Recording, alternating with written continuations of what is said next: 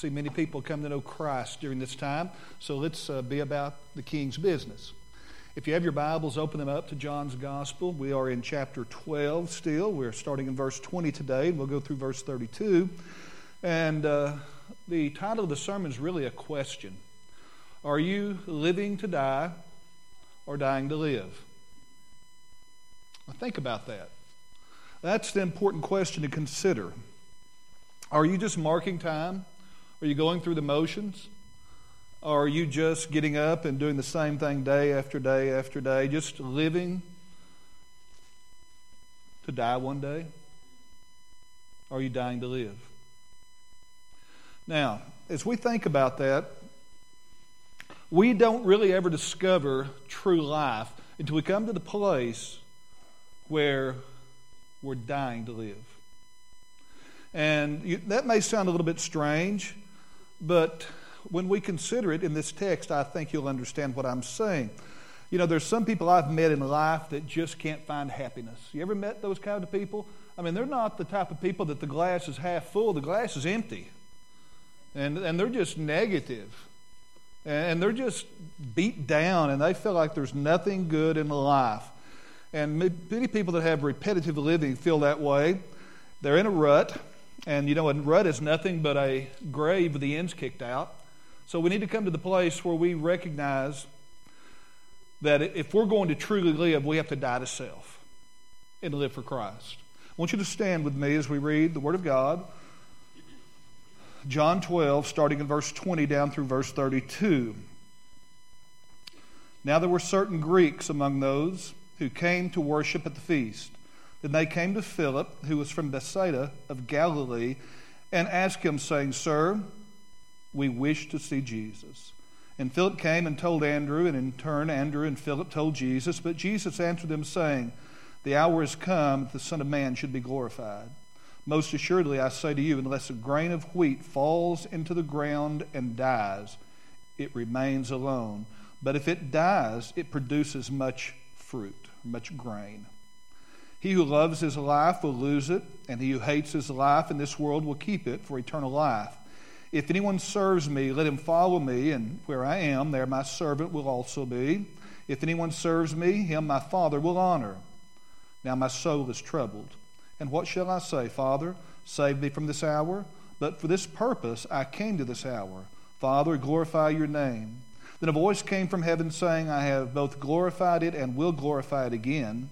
Therefore the people who stood by and heard it said that it thundered. Others said, An angel has spoken to him. Jesus answered and said, This voice did not come because of me, but for your sake. Now is the judgment of this world. Now the ruler of this world will be cast out. And I, if I am lifted up from the earth, will draw all peoples to myself. Let's pray. Father in heaven, I thank you for this text of Scripture, and I thank you as we're marching toward Easter that we see Christ in these last days speaking of his impending death, and also that he would draw all men to him because he is raised up on the cross. And Father, I just ask today that you open our hearts, our minds, and allow us to understand your truth and to recognize the incredible price that Jesus paid by dying upon that cross for us. In Jesus' name I pray, amen. You may be seated. In our text, Jesus is giving us a liberating truth. And that truth is that we can come to him for eternal life. And the best way to live is to die to self. Because, think about it, we are all self-centered. We are all selfish. We are all egotistical. We all fall into that same pattern. And this passage begins, interestingly, with the Greeks coming to Jesus, and they say, we want to see Jesus. And what's interesting to me about that passage is this. They came from the West in the last few days of Jesus' life. And the first days of Jesus' life, guess what? Wise men came from the East, didn't they? So they came from the East and the West seeking Jesus. They wanted to understand who he was, and they wanted to have that relationship with him. Now, what's incredible about that is this. Wise men still seek him. And the Greeks were considered the intellectual elite of the day, so they came seeking Jesus. And the wise men came seeking Jesus. And it says the whole world has gone after him a few passages before this. And that is so true, because now on earth, over 3 billion people are claiming to be followers of Christ. Isn't that amazing? The whole world will go after him. And if I am lifted up, I will draw all men to me. Jesus gave these men some profound truths. 3 things I want to share with you and out of our text. The very first one is this. That's a principle of sacrifice. By dying like a seed, Jesus produced much fruit. And the analogy of the seed is so unique.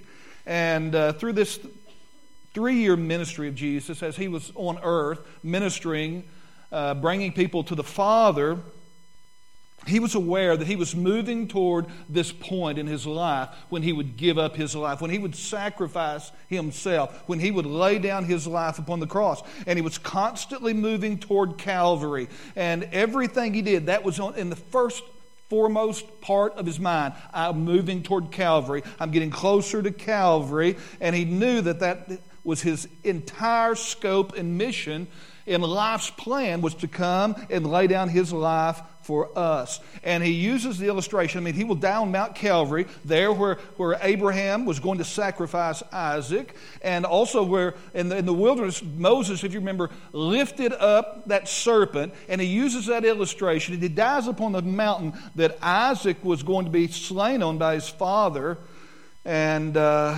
he dies at the exact time of the Passover, when thousands upon thousands of lambs are slain.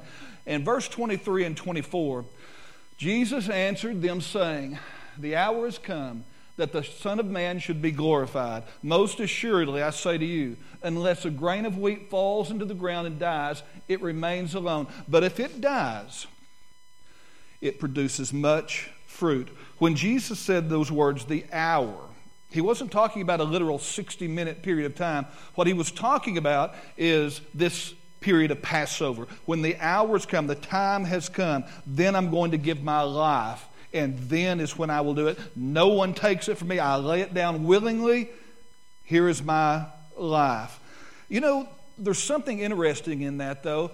It talks about a seed, a grain of wheat. Unless it falls to the ground, it can't produce any fruit. Now, you think about a seed, the power of life that's in a single seed.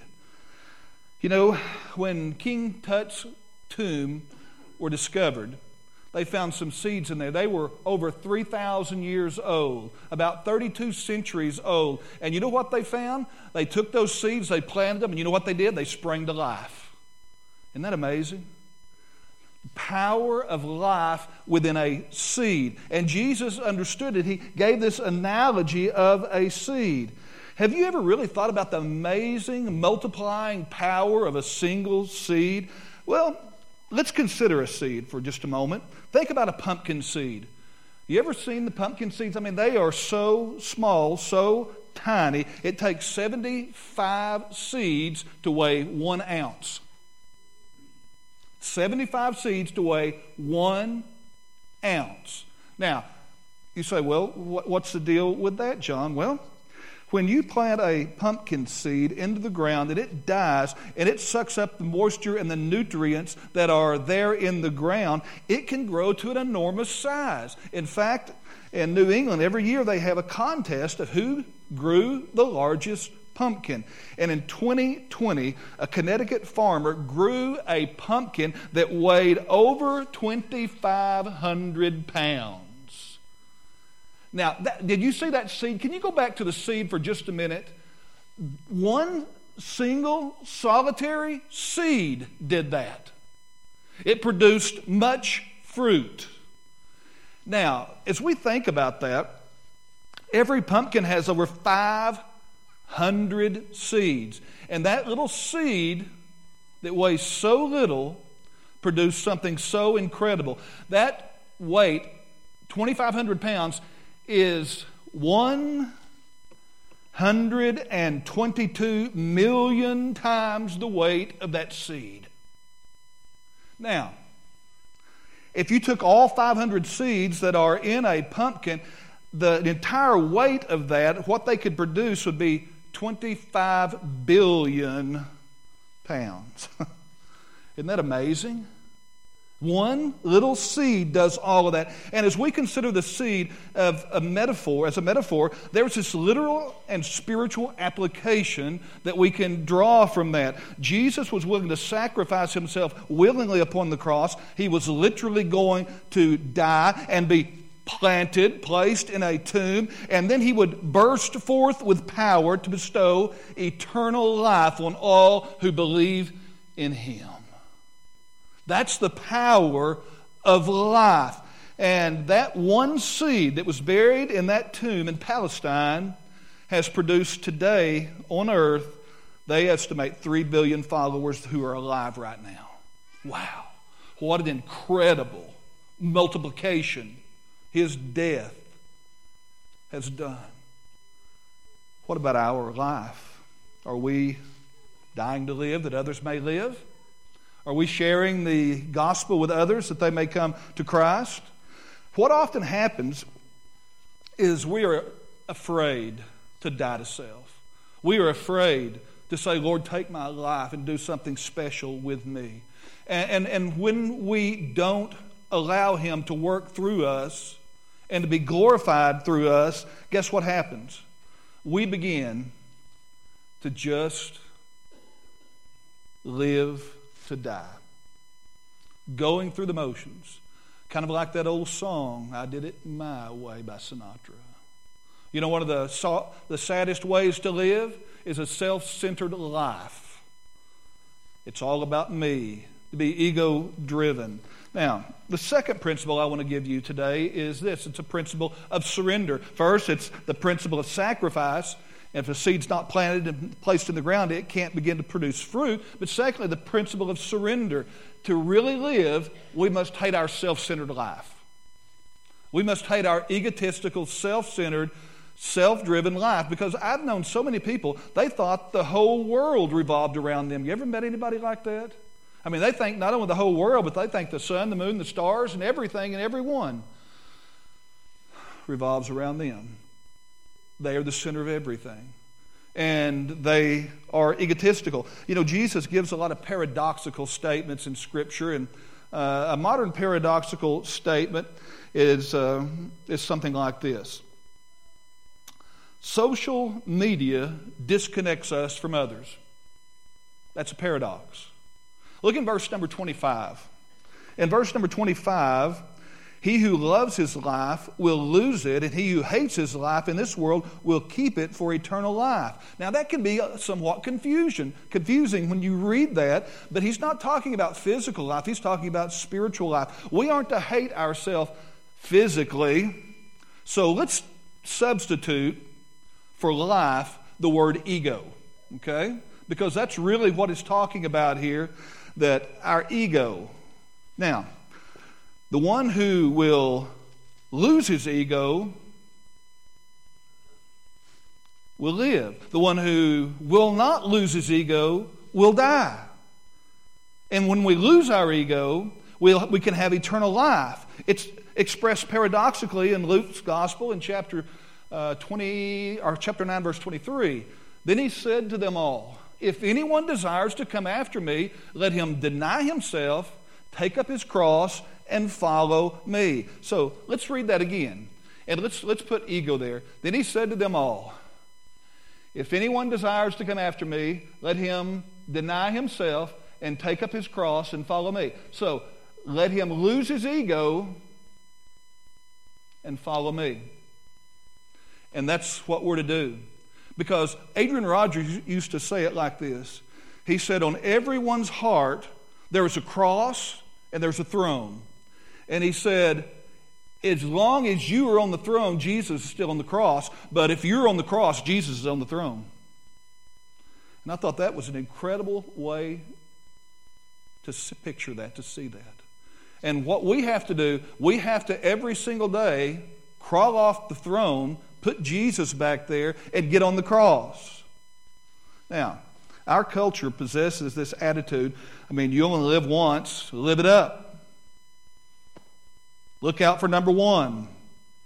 Or Sinatra, I did it my way. And that is a recipe for a wasted life. If you want to discover true life and the secret of a meaningful life, what you will do is die to self. You'll deny yourself. You'll take up the cross and you'll follow Him. But I want you to understand something.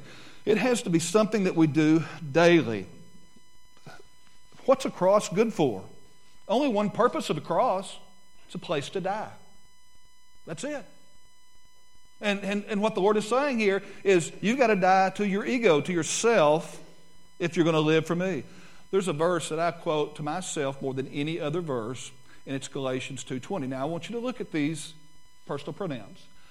I have been crucified with Christ. It is no longer I who live, but Christ lives in me, and the life which I now live, I live by faith in the Son of God who loved me and gave Himself for me. And that means we have to take up the cross daily because we have been crucified as followers with Christ. You know what the middle letter of the word sin is? What's the middle letter of the word pride? I. We all have an I problem. It's about me. It's about what I can do. You see, when you die to self, I want you to hear this. When you die to self, to ego, you can't be insulted by sharing the gospel because you can't insult a dead man. Right? Right? How can you insult a dead man? So when we share the good news and people want to give us down the road, just recognize the truth that you can't insult a dead man. A dead man can't be enticed by the things of this world. But God uses people who are dead to self and living through Him, and He gives them the power to multiply. I think of the story of Jim Elliot. And these other men that were with him, they had gone to the Acu Indians in Ecuador to share the good news, and they were slaughtered. But his wife wrote a book later. It would be called Through the Gates of Splendor. And his story would come out in Life magazine. But I want to read this. On January 8th, 1956, he and 3 other men were attacked and killed by the Acu Indians in the jungles of Ecuador. Elliot and a few others to take the gospel to these primitive people. And the story about their deaths captivated the nation because of a story in Life magazine. Jim's wife, Elizabeth Elliot, wrote about the event in Through Gates of Splendor. Although it was a tragedy, Jim was ready to die. In his journal, Jim Elliot wrote, God, I pray Thee, light these idle sticks of my life, that I may burn for Thee. Consume my life, my God, for it is Thine. I seek not a long life, but a full one like You, Lord Jesus. And then he wrote this quote that's so famous. And he said this, He is no fool who gives what he cannot keep to gain what he cannot lose. Jim Elliot was 28 years old when he wrote that and when he died. We are to take up the cross every single day.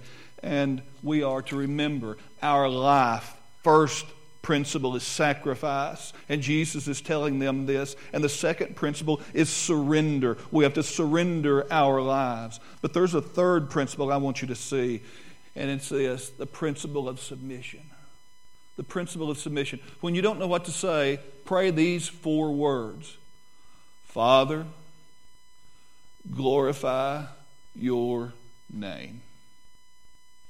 I don't know about you, but there's been a lot of times I don't know what to pray. You're lost. What do you think Jesus' emotional state was during this last week of His life? Right before He went to the cross and endured the shame. We know that Jesus was burdened and troubled. Verse number 27 and verse 28 tell us, Now my soul is troubled, and what shall I say? Father, save me from this hour, but for this purpose I came to this hour. Father, glorify your name. Then a voice came from heaven saying, I have both glorified it and I will glorify it again.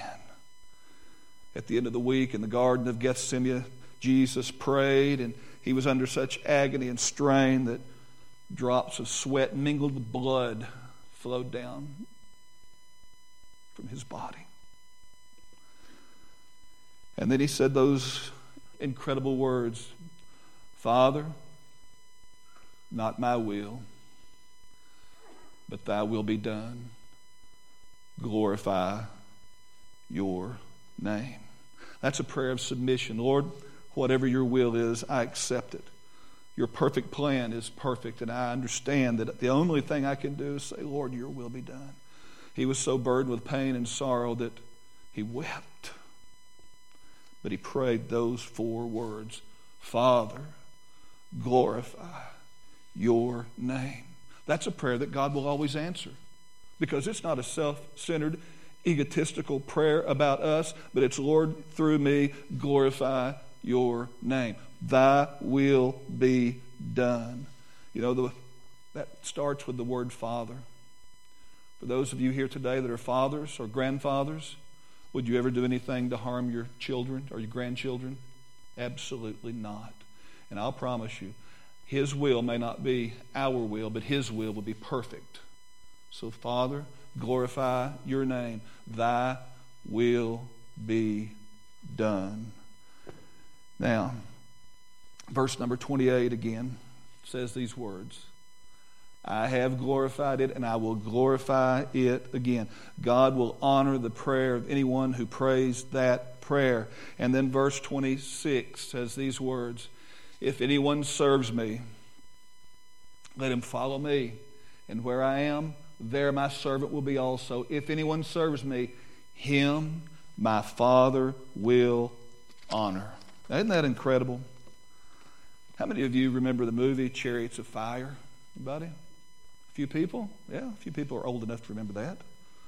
You remember who it was about? Eric Liddell. He was a Scottish runner in the 1926 Olympics, or 24 Olympics, held in Paris, rather. And he was scheduled to run the 100-meter race. That's what he had trained for. But he didn't run it because it was on Sunday. And he refused to run. And someone gave him this Bible verse, and that verse is out of 1 Samuel 2:30, where it says these words, those that honor me, I will honor. And he ran the 400-meter race, which he had never ran before. He ran it. He set a world record, an Olympic record. And then back then, they didn't give you your gold medal. Then they mailed it to you. Well, he went back home, but he didn't wait around to receive his gold medal. He went back to China as a missionary. And when Japan attacked China, he was placed in a camp. And the whole world tried to get him released. And finally, Winston Churchill was going to have a prisoner swap with them, with the Japanese.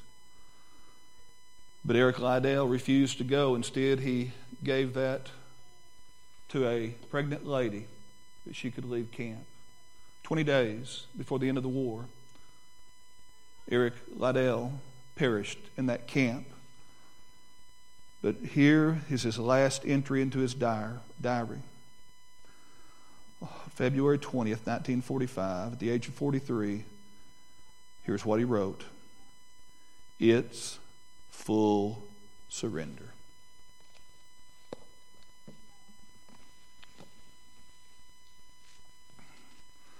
We're almost at Easter. Aren't you glad it was full surrender with Jesus?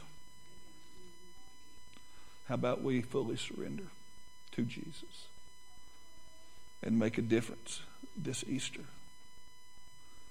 Maybe you need to pray about it. Maybe you need to give your life to the Lord. Maybe you just need to change and ask God to do something through you. Not self-centered, not egotistical. But Father, glorify your name. Let's bow in prayer.